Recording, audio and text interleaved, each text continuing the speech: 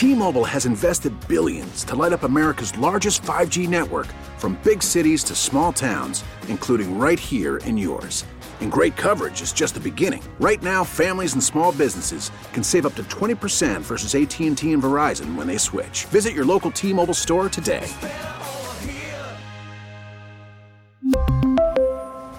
Plan savings with 3 lines of T-Mobile Essentials versus comparable available plans. Plan features and taxes and fees may vary.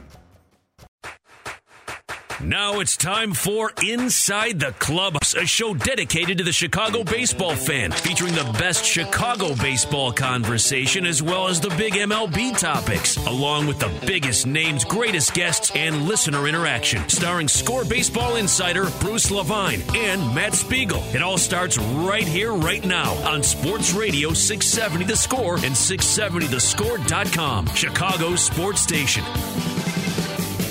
Well. Welcome in, everybody, to Inside the Clubhouse. Following the winter meetings out there in Vegas, our man Bruce Levine is back, and we've got thoughts and sound and context and conversation regarding both the Cubs and the White Sox.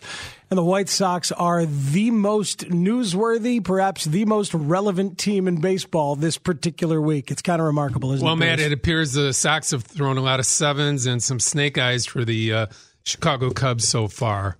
From the gambling perspective of Vegas returning. And certainly White Sox fans have to be enthused by the additions that they've made here. A trade that was just made official right now. Yonder Alonso is now in the mix at first base and DH for the Chicago White Sox. Trade made official by the White Sox and the Indians this morning. That's an interesting one on the face of it, Bruce, because he's a first baseman, left-handed hitter with power, better defensively than Jose Abreu. So are you. Thank you. and certainly, like... But he's a veteran with $9 million here and then an option for 2020. He doesn't really fit on the face of it to me, but He's the brother-in-law of Manny Machado. Well, and you just said it. So you have a team that you're selling for now and the future to Bryce Harper and to Manny Machado. Mm-hmm. How do you sell that saying, well, you know what? They're not going to walk you guys every time you come up and pitch around you. You have to have a solid team around you. Now this gives them Alonso. You have Abreu. You're going to have the hottest young hitter in baseball, allegedly, in Eloy Jimenez, the second week of April. So all of a sudden, a lineup that was bereft of power, bereft of on-base percentage, not any balance at all, is looking much more solid for the Chicago White Sox to sell their team to a Manny Machado or a Bryce Harper. You guys will not be alone if you come here, either one of you. You'll have a couple of guys who can hit 25 homers near you in the lineup, and then some combination of Daniel Palka and eventually Eloy Jimenez and some others to be there. And oh, by the way, do you get along well with your brother-in-law, Manny? Let's sit down and talk about it tomorrow, as you reported. And we have private Brinks service for you to bring your payroll check every 2 weeks as well. By the way, Matt, Inside the Clubhouse, brought to you by Max and Benny's in Northbrook, your top restaurant, bakery, and deli in Chicagoland. They remind you that catering and restaurant party rooms are available now for all of your holiday special events or business meetings. Ask for John at maxandbennys.com. The party room can accommodate 10 to 150 people for all your special events. Soup season is here. The freshest and heartiest soups warm the body. Make your day at Max and Benny's. Combine that with build your own salad to start your day and end your evening at Max and Benny's. Dinners from 4 to 9, 7 days a week. The best deli in the city. Bakery goods and breads to die for. 30 minutes from downtown, 30 minutes from the Wisconsin border. Love you some Max and Benny's in Northbrook. Love you some Machado and Harper talk. So how real is this stuff for the White Sox? All week, there was buzz about them and Bryce Harper, Jim Bowden saying they're the front runners. I find it kind of hard to believe that they are the front runners. But they certainly are the most discussed when it comes to Harper. But then that seemed to shift later in the week, maybe towards Machado. What is your feeling on where they are with those guys? Well, I was able to break the news yesterday evening that the White Sox will meet with Manny Machado, and his representative, Dan Lozano, this week.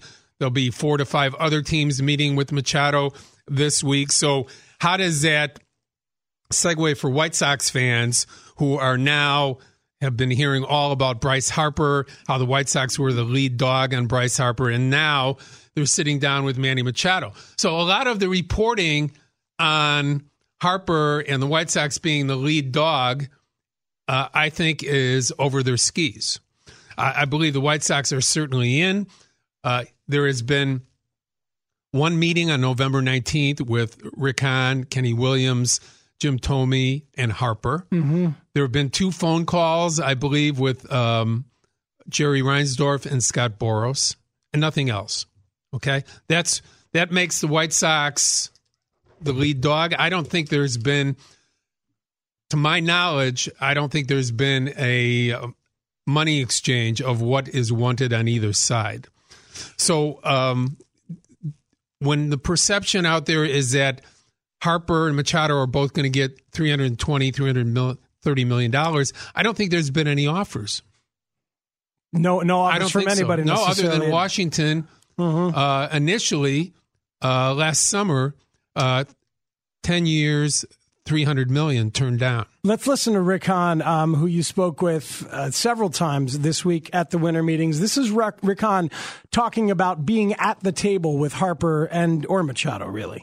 We're excited to be discussing impactful moves for the long term. It's been, as we've made no secret, it's been a tough couple of years on everyone associated with the White Sox, and understandably tough couple of years given what we're trying to accomplish for the long term. And it's good to be have a seat at the table on some large, impactful moves. Now, again, doesn't mean that anything's necessarily going to come together. We still have a fair amount of work to do, and even if we are able to convert on something big, there's still going to be more work behind it over the coming years to get us to where we need to be. Yeah, it's even Rick is just kind of celebrating the relevance. You know, it's nice to be relevant. It's nice to be trying to do things in the right direction. I don't know how much more this will amount to, but it's certainly nice to be in that spot. Let's analyze the last 10-year contract. It was actually 13 years for Giancarlo Stanton. And within 2 years, he was traded to the Yankees. And now it appears the Yankees, even though they got 35 homers out of him last year, have buyers or purchasers' remorse. Why is it going to be 10 years for Harper and Machado, other than the fact that they're 26 years old? Has there ever been a 10-year contract this side of the steroid-induced Alex Rodriguez That's where I was going to go. Yeah. That has worked out? How long was the Miguel Cabrera extension? Was 8 years when it didn't need to be, and we're right. I mean, got three or four bad ones left. That he's going to be playing on one leg, and maybe coaching third base on certain days just to get the money out of it. The Angels just signed Justin Bauer. Right, Justin Bauer or Justin Bour, and they're going to put him at first. So that means that Albert Pujols is an unbelievably expensive platoon first baseman / DH. Well, what do you do with Ohtani? Well, Ohtani's the DH when he's healthy. Well, so, they're going to want him to DH an awful lot, considering the production that he put out there in a limited amount of bats. So Pujols is really a platoon first baseman. He's actually the assistant to the assistant general manager. I mean, so my point and yours, I believe, is even though they're 26, both having had knee problems in the past, is this Scott Boras saying they're going to get 10 or 12 years, or is the reality more like 7, 8, or 9 years? It's a terrible idea to give 10-year guaranteed contracts to anybody in baseball. Except people in radio like us. Well, we should all have them. Right. But it's a horrific idea for any non-radio people to get a 10-year guaranteed contract. But they're 26. They're right there in the prime. Right. But the question is how many suitors are actually there for either of them. Machado... Are the Phillies still in on Harper and or Machado with all the money? They've spent money on McCutchen. They've moved some money with Carlos Santana. But, how real are the Phillies still? Because they have to get one of those guys. That's the mentality. I talked to a bunch of their beat reporters who I've known for a lot of years, Matt, and they say, the owner, we've heard, said we're going to spend stupid amount of money, and they're going to have to. one of these guys is going to get overpaid, and it'll probably be by Philadelphia. It only takes one suitor for a guy like Scott Boras. Right. Well, he can maybe pit Philadelphia or the appearance of Philadelphia against the Yankees and get what he wants out of the Yankees. So if Harper wants the most money and the most years rather than the place he fits the best and he's going to win, he might end up in Philadelphia. I have this feeling that the destinations for Machado and Harper are both evident and kind of annoyingly obvious right now. If I told you right now that Manny Machado ends up as a Yankee, which is a team and a market he has dreamed of playing for, and a team that is looking to move Miguel Andujar and willing to play Gleyber Torres at shortstop and has space and money potentially for Machado. If I told you Machado's a Yankee and Bryce Harper is a Dodger, and LA being the closest thing to Vegas and the biggest possible market for Bryce, if I told you those guys were going to go to the big money coastal teams, how wrong is that? I would say that the money line would be right. Right? Yeah. I think it's annoyingly obvious what this has winnowed down to, and the Cubs not even in those conversations. Nonetheless, teams like the White Sox are going to continue to try hard to get a reasonable deal with either one of these guys. Now, what's reasonable? I don't think the White Sox are going more than 7 or 8 years on either one of these guys. Okay? So when you hear that, I saw your eyes just roll. It's like, no, that's not going to be enough. That's not going to be enough. Right, you're right. But if they set the all-time mark for money spent for a 7 or 8 year deal, and it's front-loaded with a possible opt-out, which is stupid. I doubt the White Sox will do that. The opt-out for guys that have done great is just one of the most ridiculous things I've ever heard of in my life. Why any team would agree with it, just ridiculous. Other than maybe you look at the J.D. Martinez deal and you see that's front-loaded. He's got an opt-out. He can leave after 2 years. They've already won a World Series. He's accomplished that. He can get another big contract. The opt-out is another carrot that they can offer and another thing that Boras can use into the mix. But I think if you're a team... Sox aren't going to do it. If you're a team, you're kind of assuming that the guy's not going to take the opt-out. Well, you're paying him so he is good, and he is the top player in the game. Mm-hmm. Why would you let him go? Why would you say, okay, you've done really well, and now you're going to try to get more money? I don't think you can front load the deal like crazy and give him the opt out. No, right? Because if you front load it like crazy, you're banking on more feasible years on the back. What the White Sox, the Dodgers, the Yankees, the Cubs, if they decide to spend money, what they can do is they can make them the highest paid players in the history of the game. They can make them $35-36 million a year players. That is the enticing part. The security for a long time enticing. Yeah. It doesn't have to be 10, 12 years that an agent has just come up with because other people have gotten it. It doesn't work. Let's listen to Rick Hahn on the overall effect of being here at the table. And I think he touches on some themes that are running through the minds of White Sox fans. And he told you about being at that table and how they feel about being there. We deserve a seat at the table. We're allowed to have nice things, and part of the reason we did this was to put us in a position to go out and get some nice things for the long term, both from the prospect standpoint and from out there in the trade or free agent market. That said, certainly don't want to create a unrealistic expectation of what we're trying to do this offseason or what we're going to be able to accomplish this offseason. We've made no secret that there's a couple of intriguing long-term fits out there and that we're going to do the best we can within our ability to try to see if those things line up for the long term.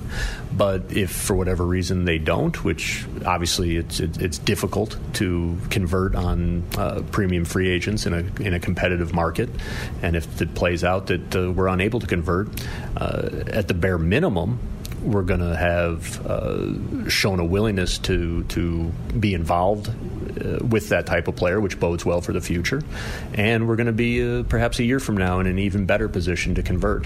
All right. So maybe a year from now, they'll be able to convert and sign a guy if they don't convert now. He's happy with the relevance.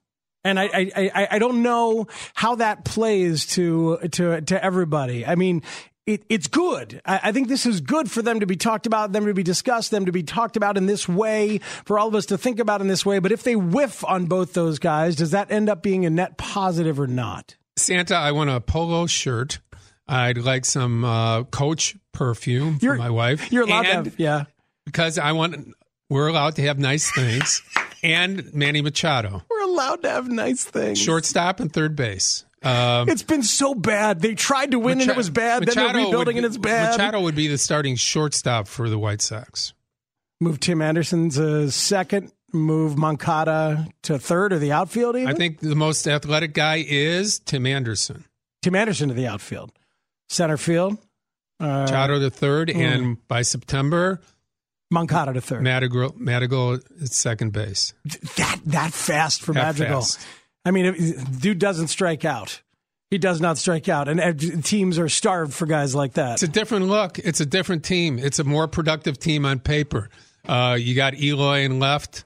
You have, another addition or two along the way. Yeah. You have a closer now in Colomé that they got 10 days ago. You have another starting pitcher in Nova to go with that young group. You have a new catcher in James McCann that was signed yesterday to go along with Wellington Castillo. He's bad, though. James McCann is really bad. Well, no, he was a bad hitter last year. Bad hitter and bad at pitch framing. Yeah, I think pitch framing. I think pitch framing is as good as sometimes as the ability for your pitchers to make pitches. I disagree. I think framing is hugely important. I think the White Sox are on the low end of franchises. I will argue with you all day long that framing is important, but if you have pitchers that cannot hit the glove, it really doesn't matter. Well, I think you work both together right. to get every little advantage. You don't hear too much pitch framing problems with teams that have top pitching staffs because those pitchers can actually make pitches. Well, if they don't have the reputation, if you got a bunch of young pitchers that don't yet have the reputation, it'd be awfully good to have some catchers who are good at doing that to help you out. It'd be great if you could actually hit those spots. Yeah, well, those things live together. Well, we'll continue just like to discuss you and me. that. Exactly. But I mean, there's something kind of sad about the way that Han talks about it to me. They're a little bit like, we're allowed to have nice things. I don't see it that way. You don't? I think it's them rising from the ashes. That's for sure. It's 2 years of eating dirt. You remember how hard it was for Cub fans and the Cub front office to duck and cover when it was 3 years of the Ryan Sweeneys of the world and guys that you'd never heard of, footnotes in Cub history. But that was Theo who had done it before. And not here. No, not here. But Theo had done it before. And no, he really had not done it before. A full rebuild. He'd won a championship. He's won two championships. But he'd shown a propensity to scout and develop, and the development is not what's happening. No, not a rebuild, though. And no. They did it beautifully. They won a championship. They were set up with 4 years in a row, going on 5 this year with a team that won 95 games last year. But you also knew they'd have money and would spend it and would be a destination. Sox have money. Well, they have money. They appear willing to spend it. The question is whether they are a destination or not. Well, the Cubs were not a destination when Tanaka turned them down, when Anibal Sanchez turned them down. These were big moves, one for $125 million, one for $80 million. He said, you know what? You're the Chicago Cubs. We don't want to pitch there. Eventually, they got their buddy John Lester. You got some of their Boston connections. So you need your signature guy. You need your generational guy to say, here we are. We're the Chicago White Sox. We're here to win championships. And they are doing everything they can to get him, including adding the brother-in-law of Manny Machado. Yonder Alonso is here. I hope they get along. Like, what if they don't even get along? They probably will have done some of that research. Well, they can always trade one of them. 312-644-6767. Text Matt at 67011. He'll read all that's worthy in baseball to talk about on the air. We're going to have a lot of guests for you. We'll have plenty of time for your phone calls as well. 312-644-6767. Tommy Hotovy, the new pitching coach of the Chicago Cubs. Ryan Sandberg scheduled to join us as well. Mike Rizzo, the general manager of the Washington Nationals, talking about Harper, signing him, bringing him along. Also Pat Hughes later in the show. But this is your show. Matt and I are here to serve you. Again, 312-644-6767, text 67011. The White Sox led the show, and we will get to the Cubs and their somewhat distressing status quo. It's 670 The Score inside the clubhouse. Throw him a heater. Yonder drives it high in the air, deep right field. Look out, it is gone to Souvenir City, and the Indians take the lead. Oh, baby. A 2-out, 2-run mammoth home run for Yonder Alonso. His second home run of the night.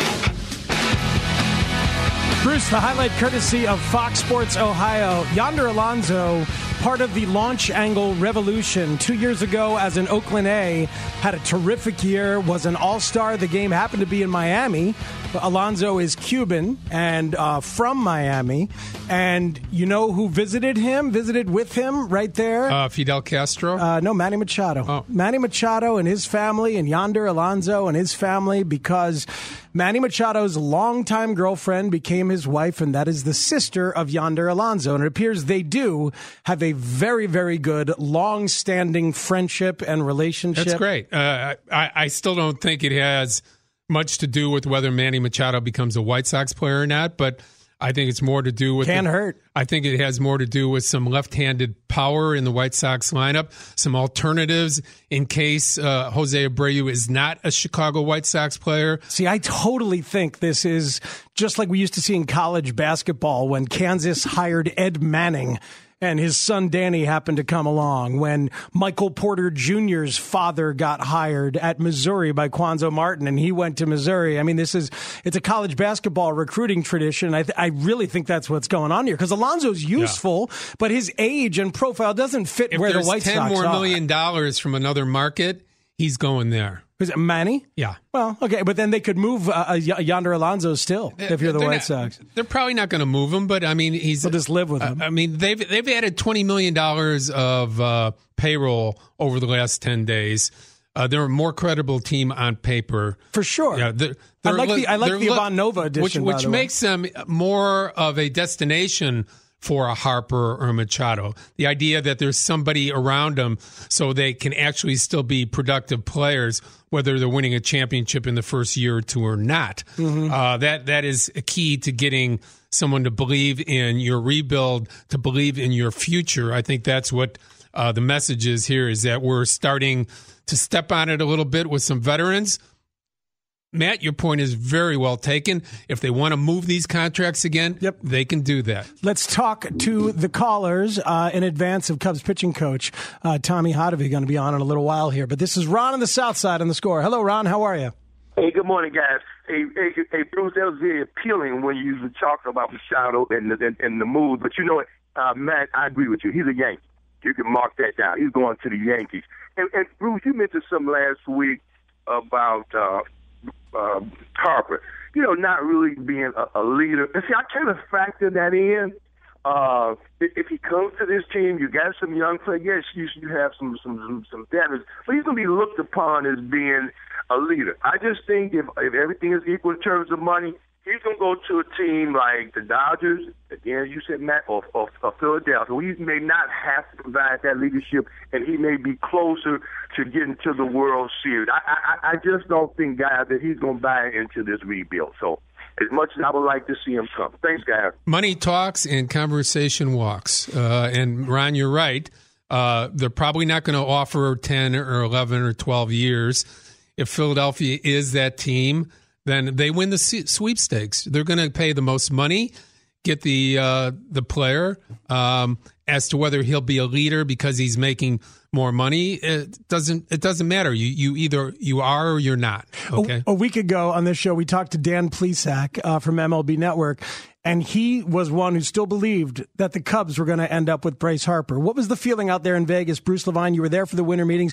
Do people think the Cubs are lurking as a possibility, or is everybody believing the budget restraints? There's still people that believe that they will, at the last minute, be involved in a big free agent purchase.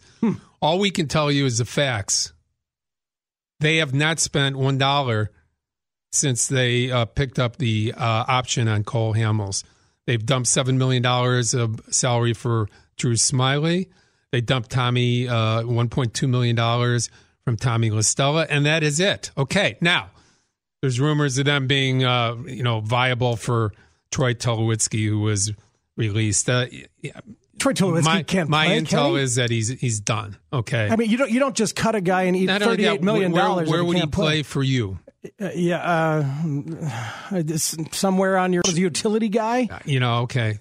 Thanks, but no thanks. But the most likely thing to happen is next week the Cubs sign Daniel Descalso to a 2-year deal. Okay, right, let's talk about that. Sure. Daniel Descalso is so far the prize pursuit, really, for this Cubs offseason. This Cubs offseason that everybody's been looking forward to for a couple of years, and all the Bryce and Bryant friendships and all the possibilities and everything. We're talking about who they got. They got a guy named Connor, not McKnight, but they got a guy named Connor as the player to be named later in the LaStella deal, and they're chasing Daniel Descalso. Well, you know what?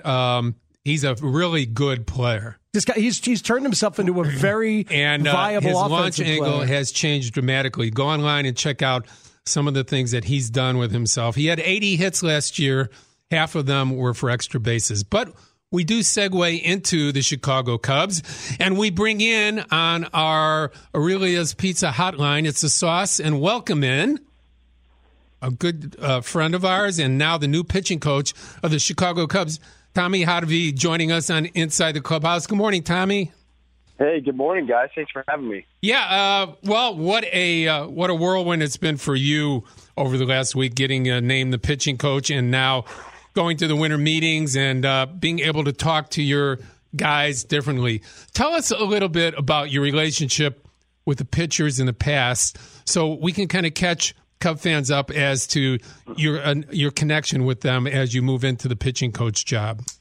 Yeah, absolutely. I was lucky to be with some of those guys in camp in 2014 as a player and as a in a minor league free agent deal and a big league camp invite. And I knew after I threw that last pitch that spring training I was probably going to be done. My shoulder didn't feel very good, so started that transition between my playing career and kind of what I wanted to do after. And a lot of that was being this bridge between the analytics departments, the front office, and the coaches and players, and just really help them understand what information is out there and how to use it, with our pitchers. So as the last, 4 years have evolved and those relationships have evolved, my job really became working with Borzello on the game planning part of it, but even more than that too, working with our pitchers on the mechanics and what pitch data was telling us and how to help shape pitches and make pitches better, how to sequence better, how to look for mechanical adjustments that need to be done. So those relationships and have evolved over the last 4 years, and I feel like we're in a good place now where leading into spring training we're going to be all on the same page, and we've worked together for a while now. It's a fascinating time in baseball, Tommy. Tampa has a 28-year-old guy, a Princeton graduate with a math degree, who's went from analytics in the front office. He's going to be wearing a uniform as an assistant coach this year. You are a pitcher, and so you've got everything. You're a guy who has pitched and understands mechanics, but you are coming at it from the analytics side. You're kind of a unique hire around the game in that way. Would you agree? Yeah, I think the most important thing teams are realizing now is just how difficult some of this information is, and having somebody in that position that can relay the information or just help break it down and give it one nugget to a John Lester or to a Quintana, something that matters, instead of having them have to dig through all that information. And it's a trend I think you're going to start seeing even more across baseball. But I think that what's even more important, what I hope people understand with me, is even though I do understand some of the analytics stuff and I am able to relate to players, we have a great support group around us. And I'm not going to sit here and say I know everything about analytics and I know everything about pitching, but I promise you we have amazing people in our front office that know a lot about analytics and can help us dive into stuff. And then we have great pitching coaches around us. We're going to have, Lester Strode's been in the organization for 31 years. So we're now on the implementation phase. When we have things we want to try to get done, we've got a good group of people around us. Tommy Hottovy, the new pitching coach of the Chicago Cubs, joining us in Inside the Clubhouse. He's Matt. I'm Bruce. here for you every Saturday from 9 to 11, talking baseball 52 weeks out of the year. Tommy, how far are we away from having a LED board up in the club, up in the dugout, where actually you can go to those analytics and just go through your computer on the wall as you're watching the game and coaching it with a guy like Joe Madden? How far are we away from those type of situations being in a Major League dugout? I honestly don't think we're that far away. The way MLB has built out the iPads and how they've pushed what we're able to do on those iPads, I think soon you're going to start having some more organic things that you can actually interact with during the game instead of just watching video on those iPads where you're just looking at data or a spreadsheet or a PDF that you've already put on there. So I don't know about having, the one thing with MLB, you're always careful about what you put in the dugouts because you don't want communication between the upstairs front office or scouts and the coaches. But I don't think it's far down the line where you're going to have people that in the dugout have more interactive processes and kind of help you, make decisions during the game. And maybe like the NFL, at some point, Major League Baseball says, "Go ahead, you can have a headset, you can have an earpiece for your pitcher or your catcher. Go ahead, we'll make sure we'll monitor those lines and make sure they're not tapped into."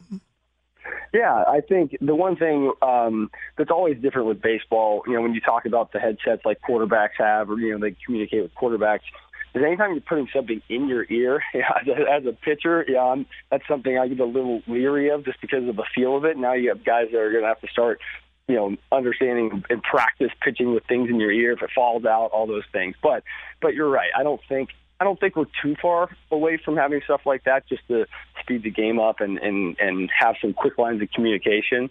But again, for right now, you take what's available to you, you take what you can do, and you try to get the best out of it. Cubs pitching coach Tommy Hotovy is with us here on Inside the Clubhouse. Tommy, so used to the image of a crusty old pitching coach running out there and telling a guy, "Hey, you're doing something with your shoulder," right? Or like, your foot seems to be dragging, and picking up on some little mechanical change. And then people hear us talking about analytics as much, but if they're really listening, you are talking about mechanics. You are talking about release point. You are talking about some of that stuff so it's not just numbers. It's like quantifiable scouting, right? Like you will be going out there talking about specifics of mechanics and rotation and delivery with guys. Yeah, absolutely. And that's a great way to describe it, that quantitative scouting. You're always going to go off of what you see with your eyes, and you want to make sure you understand what you're seeing with the pitcher. But what data helps you do now, what all this analytics helps you do, is pinpoint the exact things that are going wrong in a delivery. So now we can have our idea of what we're seeing, and then all of a sudden you go look at the information, you look at the analytics, you say, you know what, I was either right, so let's go act on it, or I was wrong, this is what's actually going on, and now let's figure out how to fix it. So that's the big thing that I think people, maybe don't get to see, is how it's all analytics or it's all, pitching mechanics. They're completely intertwined, and how we can use them to help guys get better just makes it that much faster. And when you can see that information, you can make that adjustment. And now all of a sudden you're doing something based off of facts rather than just an overall opinion of what you're seeing. The high fastball and curveball combination that has beaten the Cubs and lots of teams with their launch angle over the past couple of years, is that trend going to continue across baseball, you think, Tommy?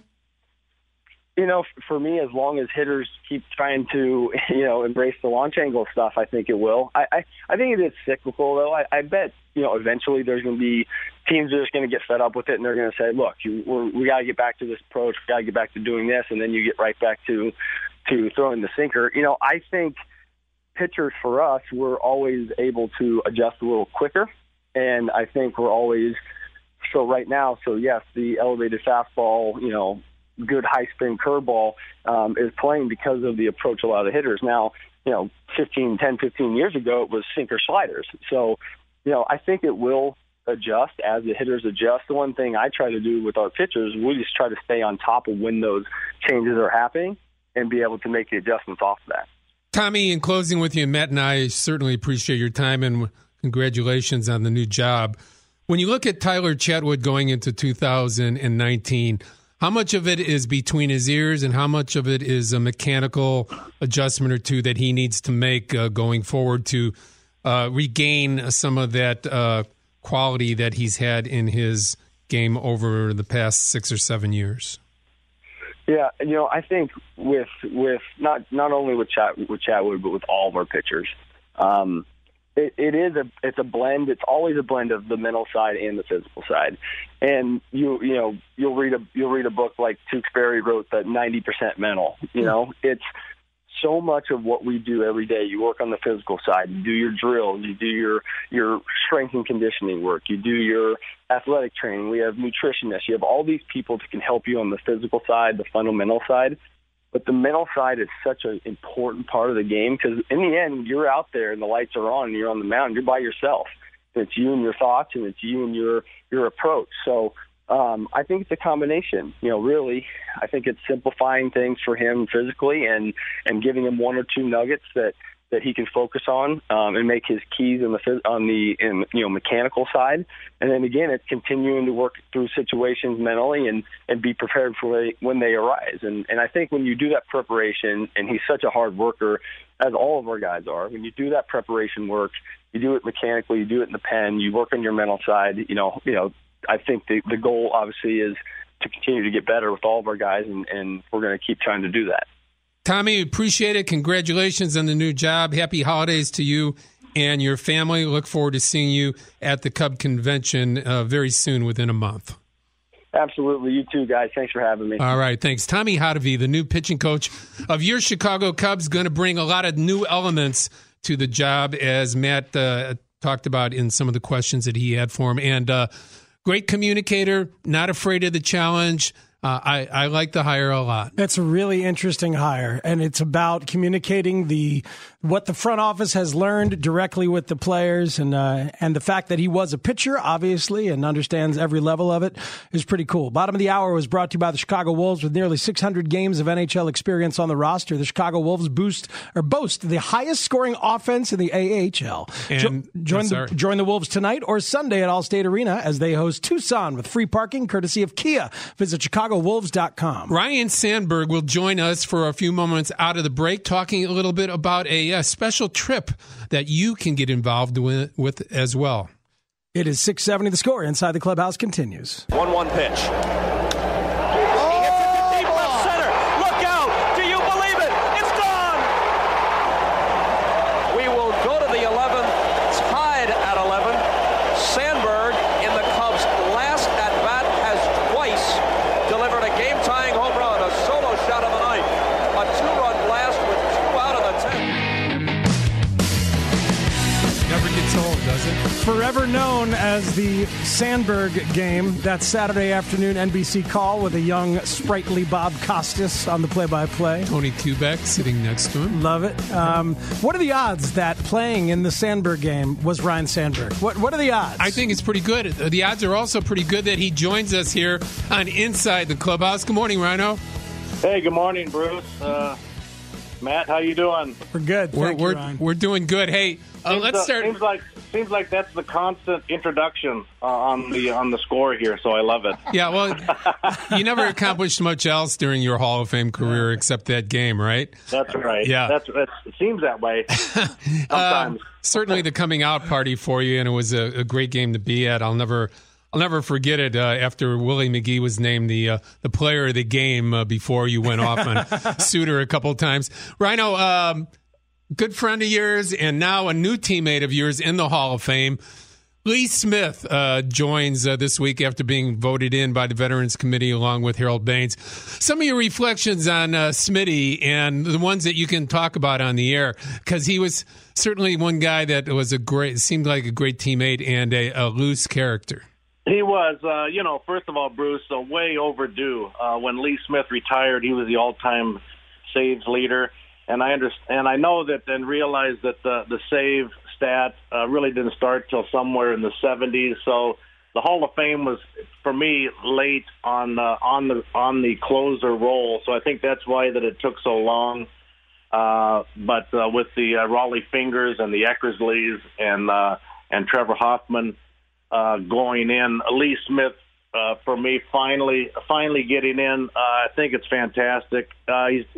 He's also very involved in baseball. He helps out the Cubs with events, and he helps out the San Francisco Giants with pitching as being a mentor for the young pitchers. So I think it's fantastic, first of all, Bruce. But, Lee, for me, was just that guy. We knew that if we had the lead and got him into the game in the ninth inning, sometimes it was the eighth inning back then where he'd go 2 innings, but he would come in and be lights out with he just had deception with his pitches, just the way that he looked out there. He was so strong and tall on the mound that I've said it before, where the baseball, even from my vantage point at second base, looked like it was a ping pong ball. Yeah, it did. Up the home plate, and I think the hitters. And I saw Lee Smith when he went to the Cardinals and moved on. I faced him, and it did appear that way. It just felt like he was striding halfway to home plate and delivering the ball with his big hands and his tall figure. That was his deception part of it, but he had live stuff. But to answer your question, Bruce, I mean, he was also a guy that was known to be out there for batting practice, as we all were, shagging. If he did minimal shagging in the outfield, I didn't see him go into the gaps and rob doubles and home runs in batting practice like you see some of the relievers do today. I didn't see that at all. Yeah, he saved it all for the ninth inning. He sure did. Or the eighth inning, or the seventh inning. And some of those games on the fields, stadiums, if there was a shade from the light pole shining on the outfield grass, I think that he wandered over there and kind of hung out in the shade for batting practice. But you're right, Bruce. He saved everything for the ninth inning. He would go in and eat a big lunch or snack after batting practice, and then his ritual was to take a little nap for 2 or 3 innings while the first part of the game was going on, and then he'd go to the trainer's room, he'd get his ankles taped, he'd get a rub down, he'd get all ready to go. And then in the 7th inning, he would wander out to the bullpen. And, I just always remembered seeing him with that thought being, there's Big Lee, we're in good shape right here, just keep the lead. I'd think those things, and he'd go out there and come jogging in like he did. And was a intimidating-looking guy jogging in from the bullpen, and went in and was just lights out. I also some of the response from the opposing teams coming in when we went to the 3:00 games. Yeah, leading to the night games with Dallas Green leading that charge of adding 3:00 games.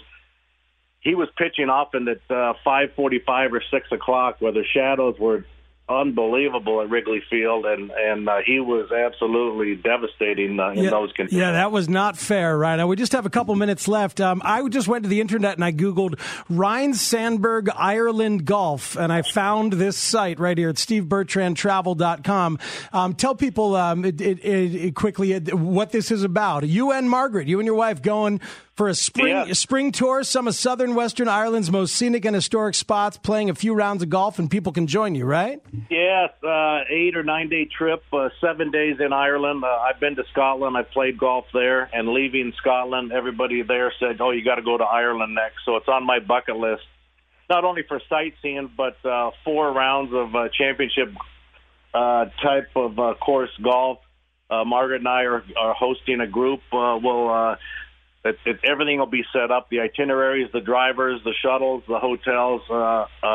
Very easy trip, but good way to see Ireland. And we're doing that May 11th through May 18th. The Cubs are out of town most of that trip, Good to know. I like very much. So they're on the road. So we're looking forward to that, and looking forward to putting together a group to go with us. And where can that be found, Matt? That is SteveBertrandTravel.com/Ryne Sandberg-Ireland-Golf. But as I say, if you just go and Google Ryne Sandberg Ireland Golf, you'll find it right away. That's going to be. That's right. It's also on my Instagram. On my Instagram head page, it's all the information's there. You can look that up. But it's going to be a great time. Rhino, we appreciate it. To you and Margaret, the family, happy holidays. Thanks for jumping in, giving us some reflections on Smitty. I couldn't be happier. He was a great friend and a great guy and a fantastic pitcher and deserves to be with you guys. So have great holidays, and we'll talk to you soon, okay? Thanks, Bruce. All right. Thanks, Ryan Sandberg and that great golf trip. Yeah, and he's a really good host for stuff like that. I did a meet and greet in Vegas a few years ago with listeners and him, and he's really fun, and we'll hang out the whole time with you. One day I'll tell you about a bat that Smitty got me from Sandberg because Smitty owed me a favor. Smitty is Lee Smith? Yeah. Oh, look at you. Name dropping, nickname dropping. I mean, after 35 years, you should know a few people in the game, right? Yes, you should, and you do. Right. Speaking of that, one of the guys you know is Mike Rizzo, the general manager of the Washington Nationals, and we'll talk to him next hour, along with, I believe, Pat Hughes next hour, and room for your conversation as well on interesting times for the White Sox and the Cubs in the hot stove. It's Inside the Clubhouse on 670 The Score. T-Mobile has invested billions to light up America's largest 5G network, from big cities to small towns, including right here in yours. And great coverage is just the beginning. Right now, families and small businesses can save up to 20% versus AT&T and Verizon when they switch. Visit your local T-Mobile store today.